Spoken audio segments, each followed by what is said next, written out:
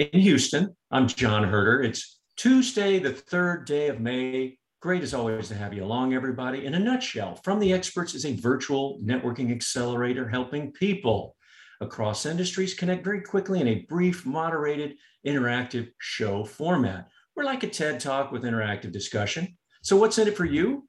The promise if everything goes well, your curiosity sparked new ideas, accelerate action, and you may have helped yourself or somebody else solve a problem, make a connection, reaching the opportunity faster. We know making authentic connections and expanding networks has never been more important to your business.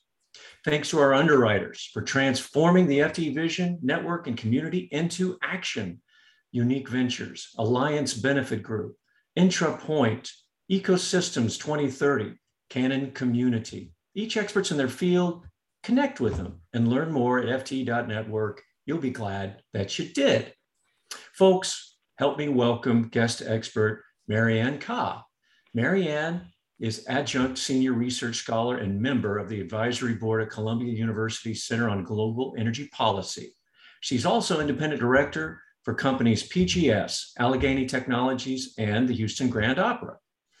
But I got to know Marianne as chief economist at ConocoPhillips, where she served in that role for about 25 years. No doubt she's in the who's who of international energy experts, participating in forums and conferences, and many of the US energy policy studies. Amazing and accomplished lady. Please be sure to connect with her. So Marianne, framing this discussion, the Energy Transition Balancing Act is daunting, let alone trying to do this in 45 minutes. But you and I, right? We kind of agreed early on that our big idea wasn't to try to get this right, but to share and to have open discussion that could spark new ideas, connections, and everybody's ability to take some positive action in this. I've really enjoyed this process, and I'm looking forward to seeing what you say and what our group does today. Marianne? Great. So I wanted to talk about the energy transition today, and we're calling it a balancing act because it really is. How do you balance energy security and affordability versus climate? So I'm going to get to that. But first, I want to define the energy transition. And Gus, could you bring my slide up? Everybody has a different definition of the energy transition. So what is an energy transition?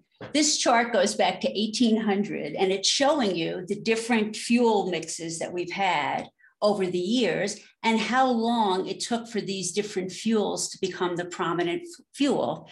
So if you look at biomass, it took 100 years before it wasn't the prominent fuel and coal took over. It took coal 70 years to become the prominent fuel. It took oil 70 years to become prominent, and natural gas is still not the prominent fuel, but it's been rising for 100 years.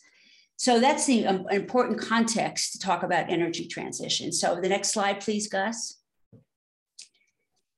So this is a way of looking at the current energy transition. The slide on the right is the International Energy Agency's reference scenario, or the stated policy scenario. And it shows you that the expectation is that renewables is going to increase, not precipitously, but at a fairly rapid rate. Oil and coal will decline, oil moderately, and natural gas is basically flat. But if you really want to get to net zero 2050, which means there's a 50% chance of getting 1.5 degrees centigrade warming or lower, you have to go to the left-hand slide. This is what's needed. Notice the precipitous increase in renewables. Notice that oil and coal are declining precipitously, as is natural gas, but oil and coal need to start declining like yesterday. They're already late. And this happens within 30 years, not 100 years. So this is the huge size of the challenge we have. If we can go to the next slide, please. Marianne, will we get some of the slides? You can have them, yes, absolutely. Please. Thank you. Okay, so if you look at what global energy-related CO2 emissions look like back to 1990, you can see that they've been rising mostly the whole time, although there was a period where they were slightly flat, particularly in the US, as natural gas started taking over and backing out coal. And then I'm showing you that dot of what the stated policy scenario that I talked about before what that looks like in 2030. So there's an expectation that it's going to continue to rise. But now I'm showing you the blue star, and the red star is showing you where you need to be in 2030 and 2040, respectively, to get on that net zero emissions curve. And you clearly need to be so much lower that it looks like an impossible task. Can we actually get there? We're obviously not on the trajectory now. And the question is, can we have enough policy incentives and economic incentives to be able to move that way? So I would say that the world really is not being effective in getting there. So let me talk now about, no more slides, what needs to go right to move to this net zero 50 pathway. Probably the most important thing is coherent government policy that's strong and consistent across the globe to drive the world's economies off of fossil fuels and onto lower carbon energy sources, remove carbon from the air, and increase energy efficiency. And we're not really moving that way right now, certainly not in the US. For example, the US has yet to agree to President Biden's Build Back Better plan that has some climate policies in it. The US is actually now encouraging greater oil production because of the Ukraine crisis. And it drew down the Strategic Petroleum Reserve, all in the name of lowering gasoline prices. And that's the last thing you want to do in this environment if you want to move to net zero 50. In fact, we should have taken advantage of these high gasoline prices as a way of getting people to move to electric vehicles, for example. But we're doing just the opposite because politicians, worry about getting elected, and people don't like high gasoline prices. Now, I'm not just saying that we raise the price and a lot of people can't afford it. I think it needs to go with low income transfers for people who really can't afford to pay these higher prices. Another thing we need to get right is the enormous amount of capital that needs to go into new energy infrastructure. Investment in clean energy would have to triple by 2030 if you look at the IEA's net zero 2050 scenario. Governments need to create the right incentives to be able to make clean investments, like a carbon price, for example, might be helpful. Although in certain sectors, like the transportation sector, the carbon price would have to be so high that that probably is not the best way to get there. Probably regulation would be a lower cost opportunity. Governments also need to subsidize investment in lower carbon fuels. And a specific problem in advanced economies, and the US in particular, is the inability to permit new infrastructure. I'm thinking transition lines, pipelines, if you want a new hydrogen system, it's just very hard to get that done. Even in Texas, it's gotten really hard to permit intra-state pipelines in Texas. Ranchers just don't want pipelines on their land. And given the size of the investment required, one worries about developing countries who don't have the capital. And also they're more worried about buying the conventional fuels to all their citizens who don't even have access to any kind of decent energy resource. They don't have access to electricity. So it looks like the developed world will have to help them. And thus far, they really have not been forthcoming with lots of money. Also needed are breakthroughs in technology, energy technology, and the reduction in costs of sequestering carbon. If you look at the IEA scenario, net zero, almost 50% of the emissions reductions by 2050 are going to have to come from technologies that don't even exist today, which I'll come back to. We need more sustainable and diverse metal supply chains. People are just starting to become aware of that. Renewable power sources use metals like wind and solar. And of course, there are battery metals. These are concentrated in some countries that human resource challenges are an issue, like child labor in the Democratic Republic of the Congo. And China owns a large portion of the minerals in certain battery metals, for example, cobalt. Not only do they own the resource, but they also are doing the refining. So President Biden has acknowledged this finally and trying to build a battery supply chain in the US. But it's difficult, and the mining part is going to be the most difficult part. Nobody wants mines near them. And that's even true for places like Chile and in places in Eastern Europe. We've seen protests about new mines. But all is not negative. There's a huge amount of opportunities and businesses that can come out of this transition. New technologies have to be developed and commercialized. solutions for dealing with the intermittency of renewable fuel. We need some sort of storage system and storage that lasts more than 3 hours or overnight. There are seasons where the wind stops blowing. So you need to be able to deal with that. A lot of progress has been already made in lowering battery costs, but they need to come down even more. And probably the biggest issue right now is the cost of the minerals rising. You also need to extend the range of them and reduce the charging time so they truly are competitive with conventional vehicles and people want to buy them. I already mentioned the cost of carbon capture and storage or utilization needs to be reduced, and dealing with the myriad of legal and regulatory issues to be able to do this at scale. Yes, we have lots of projects going on in this space, but we have to do it at a much larger scale. Now, some environmental groups are against doing carbon capture because they think it will keep fossil fuels running longer. But my issue is I can think of no net zero scenario that doesn't have a lot of carbon capture in it. We're going to have to do that no matter what. And finally, another big one is developing green hydrogen, electrolyzing water, using a renewable power source to do that. It's going to be a very important way to decarbonize fuel, particularly in heavy industry or industries where it's hard to decarbonize and expensive.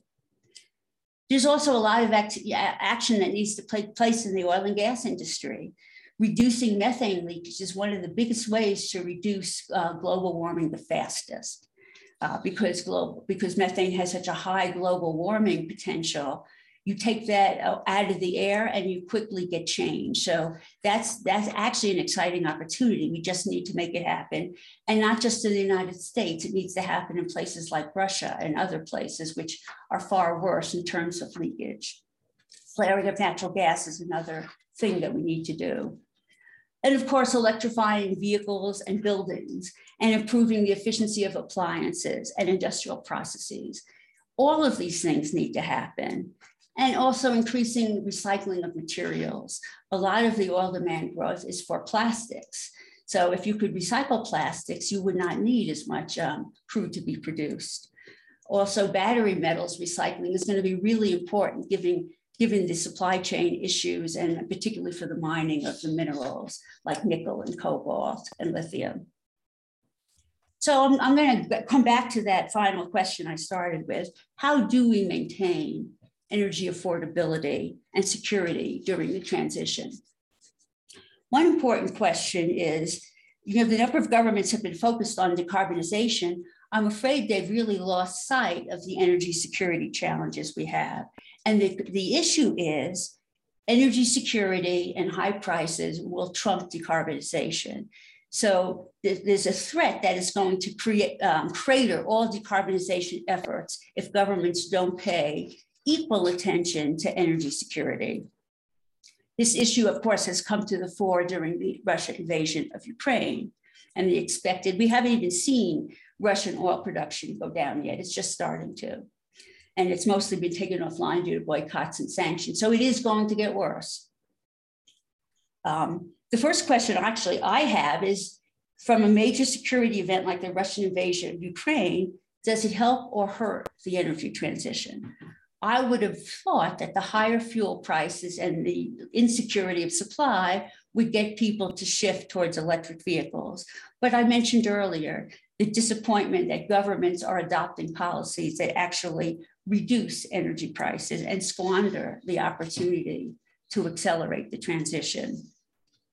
Another issue is how do you improve clean energy access in developing countries? There's a growing view that advanced countries need to reduce their use of these fuels, conventional fossil fuels, even more to allow room for the developing countries to use them just to get their people developed before they can afford to go to cleaner fuels. Another issue we're dealing with today is how do we deal with underinvestment in the conventional fuels? Because there's partly because of very low profitability for the last 10 years, investors don't want to invest in oil and gas. And the oil and gas industry has to sort of bribe them with higher dividends and share buybacks. Part of it is the perception that oil demand is going away quickly, so you don't need to invest in these fuels. Well, I don't think that's true. And I've done a lot of modeling of oil demand. I don't see a peak before 2030, just because of the long time it takes to shift over vehicle fleets, buildings, et cetera. So how do you get this industry to spend enough money when they're transitioning out? I think that's a problem that governments really need to figure out. And finally, how do we improve the resilience of our energy systems? COVID and security events like Russia, there's the tendency for countries like the US to focus on building our own domestic supply chains. And while inefficient, you could understand why that makes sense. And this is not just for energy, it's across, chips and all kinds of supply chains. Plus, as the world becomes more dependent on electrification, we need to make sure there's sufficient low carbon capacity that's dispatchable. And what I mean by that is wind and solar aren't dispatchable in the sense that they run when the wind and the sun is out. You need to have a low carbon source. Maybe it's nuclear, or maybe it's gas with carbon capture and storage that can run anytime you have the demand. In fact, I remember what happened in Texas, in Houston last February. We had that big freeze. It turns out that most of the infrastructure, from the power plants to the pipelines to the wells, none of it was insulated, which brings me to my next point, in that you have to weatherize things and adapt, because climate change is clearly happening. And finally, we need to make sure our infrastructure is resistant to cyber attacks, which we're all expecting to see more coming out of Russia these days. So let me stop there. And where would you like to go next with this, John? Well, I think we've got lots of questions out there. Oh, good. So I welcome anybody to put out their question right now verbally. You can put it in the chat. Anything that you heard that Marianne talked about that you have some input on, now's a great time to jump on in. As people are coming forward, I guess, is the global energy transition actually coming along to plan, Marianne? What's your take? Well, it certainly isn't. I mean, in Europe, I would say it's more likely. It's moving in the right direction faster. Right. It certainly is not in the US, though, because we can't even agree on the Build Back Better plan. So no, I mean, it's not happening terribly here. And investors have to invest in things like carbon capture in the hope that they're going to renew the 45Q, for example, investment tax credit for CCS. And I think it will, because I think that particular element has bipartisan support. Got it. Perfect. Questions, folks? Marianne, it's maybe a question on, it seems like on the one side, we're living in a fantasy world that we will get to net zero by 2050. That's on the one side. I do take note of there's technologies that we know that don't exist today. On the other side, I don't see any alignment and practical plans on the table from, either governments or even, super majors is intentional to reduce. And they're really looking at how to do that. But it seems like this void of, fantasy world existing that we're going to get there by chance. How do we bridge that gap? Because there's education on the one side. If I look at the, EIA forecast, 20 million barrels of energy required by 2050, with already the impacts of, looking at the renewables, electrical vehicles and all of that incorporated. And then renewables only at this current forecast in the best scenario is making up 3 million. You sit with a gap of 17 to 18 million barrels and no clear pathway how to fill that gap. How do we do that? Yeah. Well, I think one of the things that needs to happen is governments really do need to play a role in educating people on what the challenge is, how large the challenge is, and what needs to happen. And they're not doing that now. They're just sort of taking these, virtual targets and not explaining really how difficult it is to meet those. People need to understand that. And I also think people, like everyone on this call, needs to be more politically active.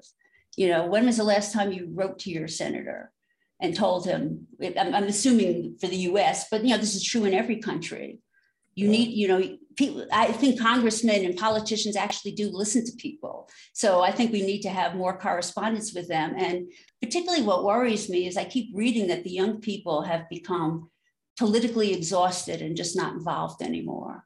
And I'd love someone who's younger than me to challenge that on this call, but that's really what needs to happen, because if you look at surveys, the younger people are much more concerned about the impacts of climate change than the older people, because they're going to have to live with this for the rest of their lives. So they need to become more active and write to their politicians, join organizations, etc.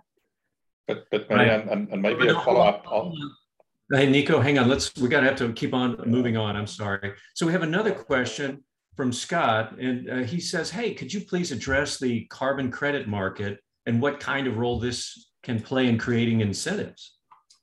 Being an economist, I'm a big believer in markets. So I think it will eventually play a very important role. Right now, there's no one central market, and there's a lot of suspicion about the dishonesty of it. So those things need to be fixed before it can become more effective, but I think it is going to be a very important tool. It's also controversial. Environmental groups don't like the carbon credit market. They want people to actually physically reduce their emissions. They want caps, hard caps. So, it doesn't come without controversy, I guess is my only point, but I'm a believer in it. Right. What about this topic of weatherization? Julia says, how much would weatherization insulation actually contribute to energy security? Does it reduce energy demand in a significant way?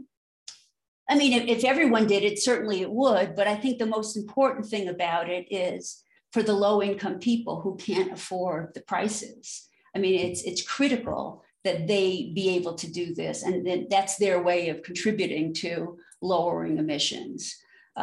You have an issue because a lot of them are renters and are not owners. So we need to figure out how the government can subsidize people to improve their energy position. And it's really more of an income equity issue than anything else. But yes, it also would help if everyone did that. Small things add up to very large numbers. Right. Thank you. So Terrell, are you there? I know that you're working with a firm that is helping companies trying to overcome and get more engaged in this effort. Could you say a few words if you got them? Sure. So excuse me, right when you asked the question, I was just finishing a fantastic quesadilla here in Houston. Sorry. I'm not jealous. I'm actually leaving for Houston in an hour. It's fantastic. So what are you seeing, Terrell? So I'm one of the partners in Green Star BCS, and the BCS stands for Beyond Carbon Solutions. And so we're a new privately held company, and we are zippering, if you will, the reality of, the industries that all of us have enjoyed long careers in: oil and gas, upstream, midstream, downstream, petroleum, and chemicals. So that's like one side of the H. And the other side of the H is energy transition. And the bar in between is, how do we sort of zipper these two so that there's practical solutions? So yeah, we're assisting companies in making those energy transition initiatives. We're seeing companies moving forward quickly. They're not worried about inflation hindering their efforts. They're really focused on what can they do. There's a lot of focus on other parts of the world, whether it's Russia, Ukraine, whether it's, global economies, domestic economies, but companies are still moving forward in these initiatives. Okay. Haven't ever had an engagement or a project with any governmental entity. And I do happen to be one of those who believe that all the new innovation, all the new technologies, all the positive movements in the physical transition of assets, that'll come from industry. That'll come from companies that own those facilities. Right. Okay. I mean, to me, the government role is, how do you incentivize private industry to make these investments on a much larger scale than is happening today? Yeah. And it's, it isn't obvious because, it's a huge amount of money, obviously. So I think we have to be willing to spend a large portion of our GDP doing this if we're serious about making this transition. Yeah, I think just one last thing, the tricky role is how industry can educate government. I remember I was taking the Acela from New York to Washington, D.C. and happened to sit right next, or a U.S. senator sat next to me, talked about legislation they were pushing through, which would lessen the regulation for crude by rail because it's safe. And he asked my opinion, and lo and behold, I saw some legislation change because of that 3-hour educational moment. Right, and part of the issue the oil and gas industry has is the lack of credibility in Washington, because they haven't moved fast enough to reduce methane emissions and flaring. So that is a challenge. How, maybe you need third parties to, that's one of the reasons why I joined Columbia, because people in Washington listen to us where they don't. If I was still in the oil industry, they may not listen to me. No, good point. So I want to go back to where you were asking the younger generation, hey, you guys need to do more, And so Julia says, hey, from her experience, a lot of young people are politically active, but feel some resentment and exhaustion due to lack of concrete, progressive climate policy. I'd ask maybe Hillary, you've got something to add to that, or Nick, I don't know what your experience is, or Julia, you can follow up on that.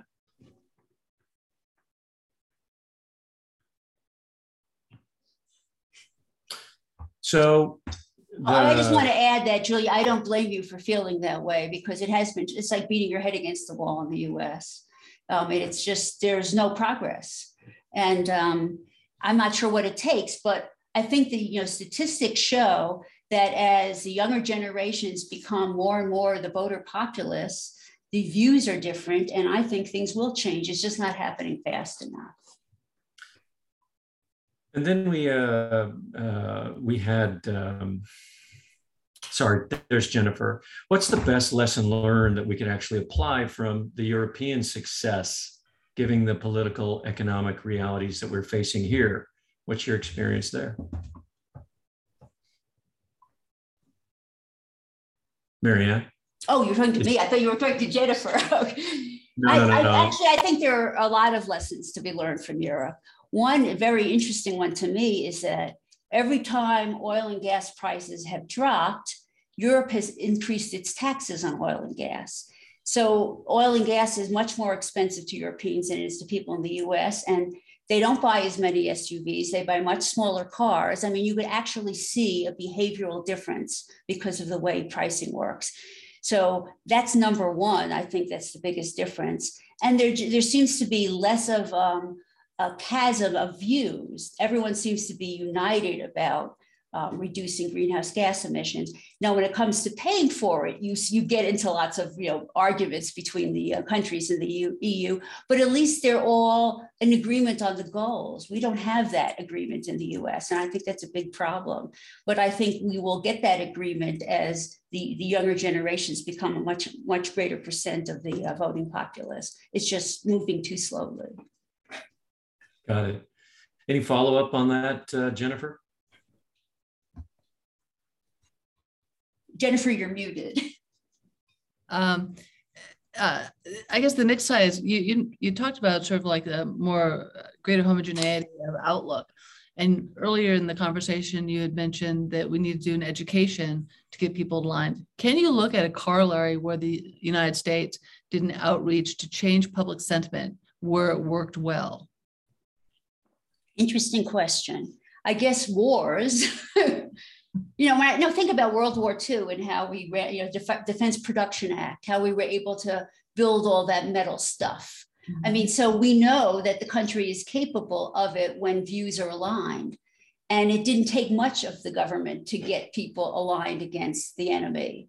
Mm-hmm. How do you do that in a non-military sense? I mean, you're now seeing people aligning against Russia, but that doesn't help you in climate change. So that is a tough one. I wish I knew the answer to that, Jennifer.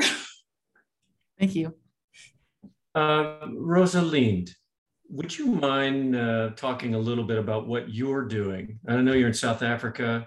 You've done a lot of different work. I see that you're currently with this company called Impact. If you're there, could you share a little bit about some of the packaging and work that you're doing there? Sure. Apologies to everyone. It's 7 p.m. in South Africa, so literally having dinner while I listen in. Yeah, so I work for Impact. It's the largest paper packaging and recycling company in South Africa. Not the largest paper company. We've got Mondi and Sappi that you might know from the European markets, but not too many American players. We make paper-based packaging, corrugated boxes, plastics for FMCG companies like Unilever. We supply some of the Coca-Cola company, and we're also the largest recycler in South Africa. I also am one of the future energy leaders of the World Energy Council, which is, I think, how John found me and why he was interested. So I can talk about transition. I can talk about energy security in South Africa, but I can also just answer on packaging. I know it's not this way in every state in America, but quite widely in South Africa, we're driving the principles of the circular economy. And there's a big push for enhanced producer recycling. We've already got pretty good recycling rates.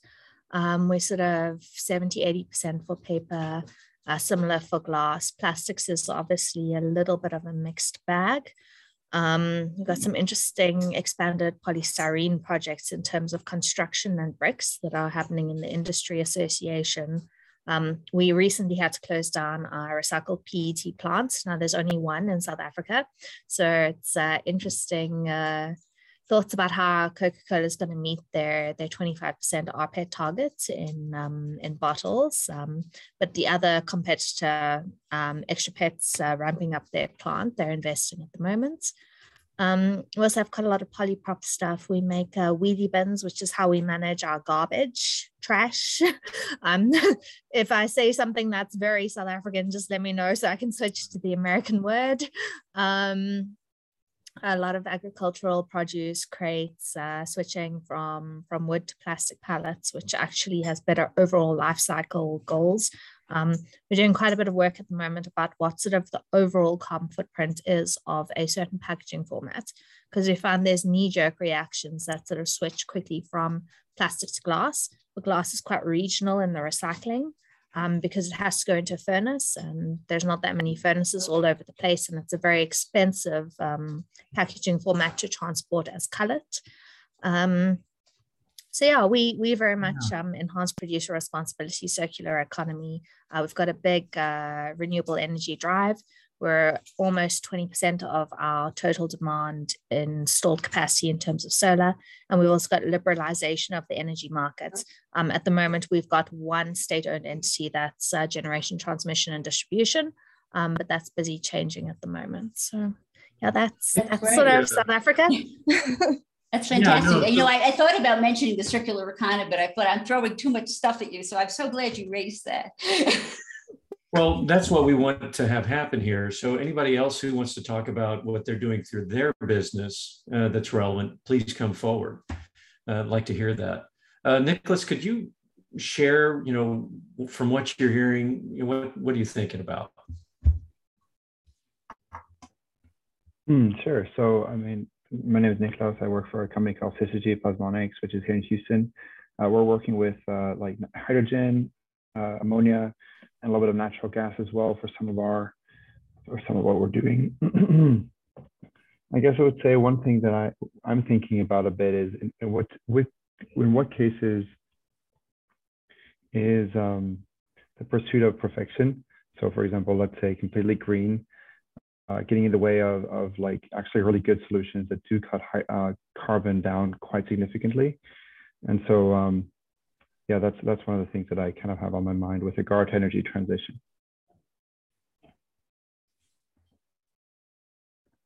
Interesting. Maybe Mariana, would you? What's that? I guess I would say maybe Mariana, maybe you'd care to comment on that and what you see on your level. Are you talking about hydrogen? What aspect of what you were?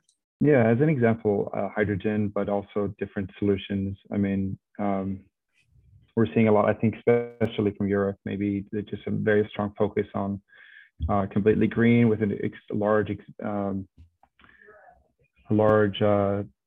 expectation the price of renewable energy will go down, maybe to levels that we don't quite see them going to. And so I don't know if that's quite so appetizing in the United States, for example, as it seems to maybe be in Europe. So yeah, these are some of the things that are going through my mind.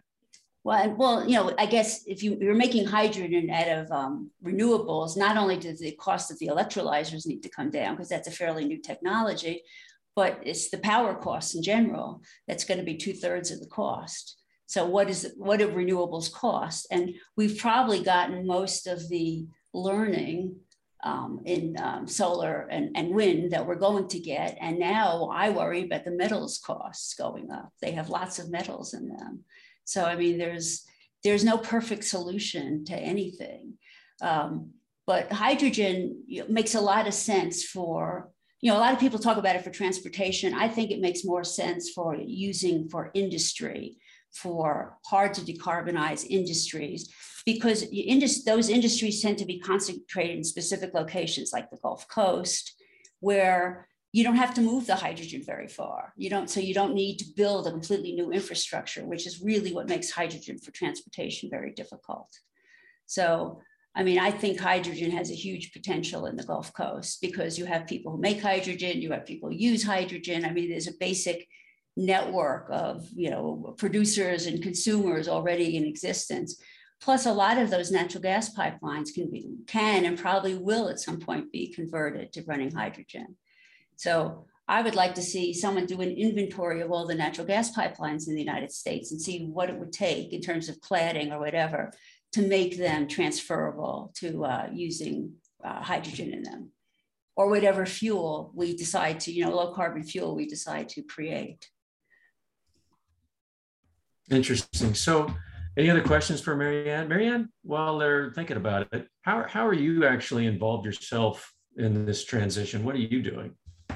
Well, the biggest thing I've done for the last probably 3 years since I retired from working in the oil industry and moved to New Mexico is I have 3 different jobs, one in Norway, one in Dallas, and one in New York City, and I do them all remotely.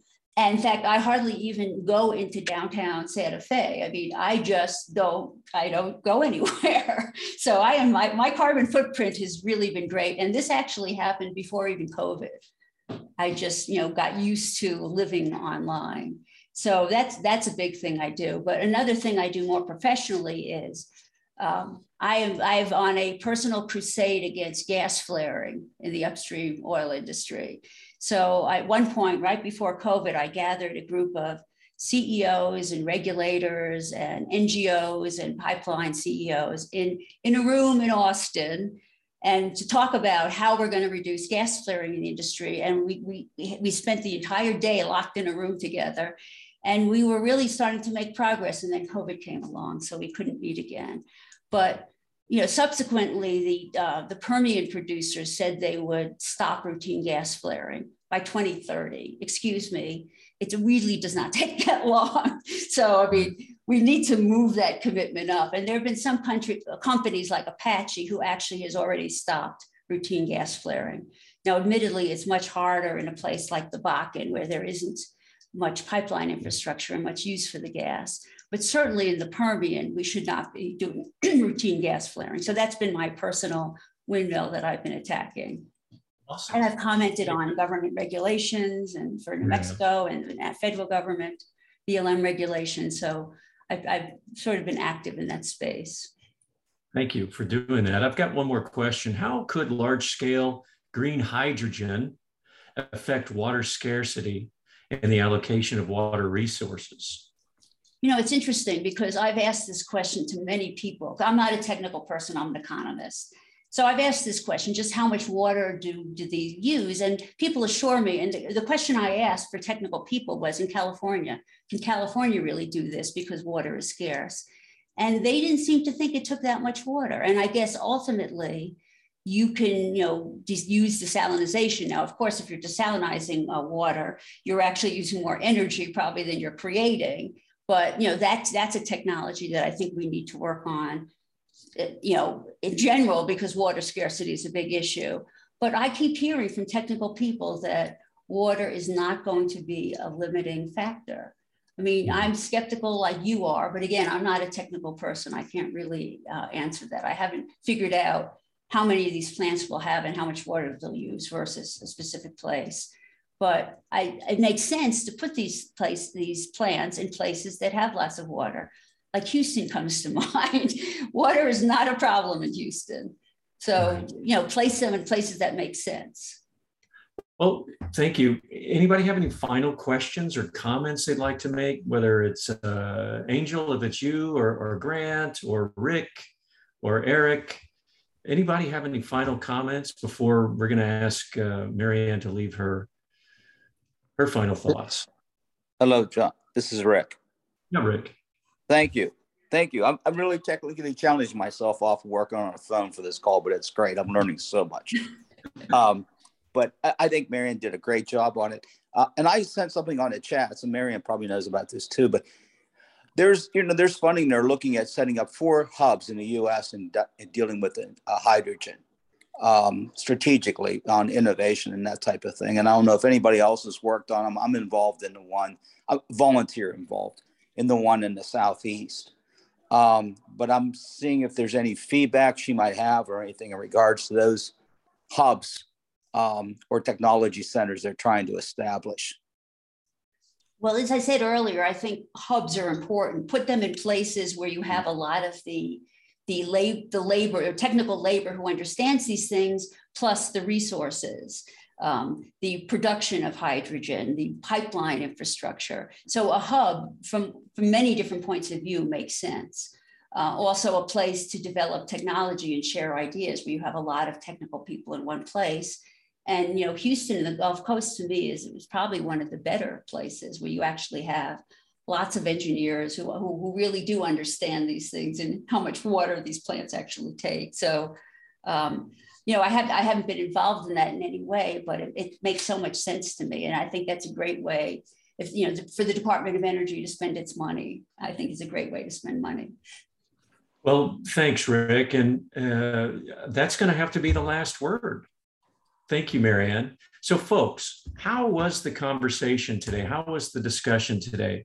Just dropped the survey link, the FTE survey. It takes about 30 seconds. Please fill that out and let us know. We're obviously trying to improve ourselves every day.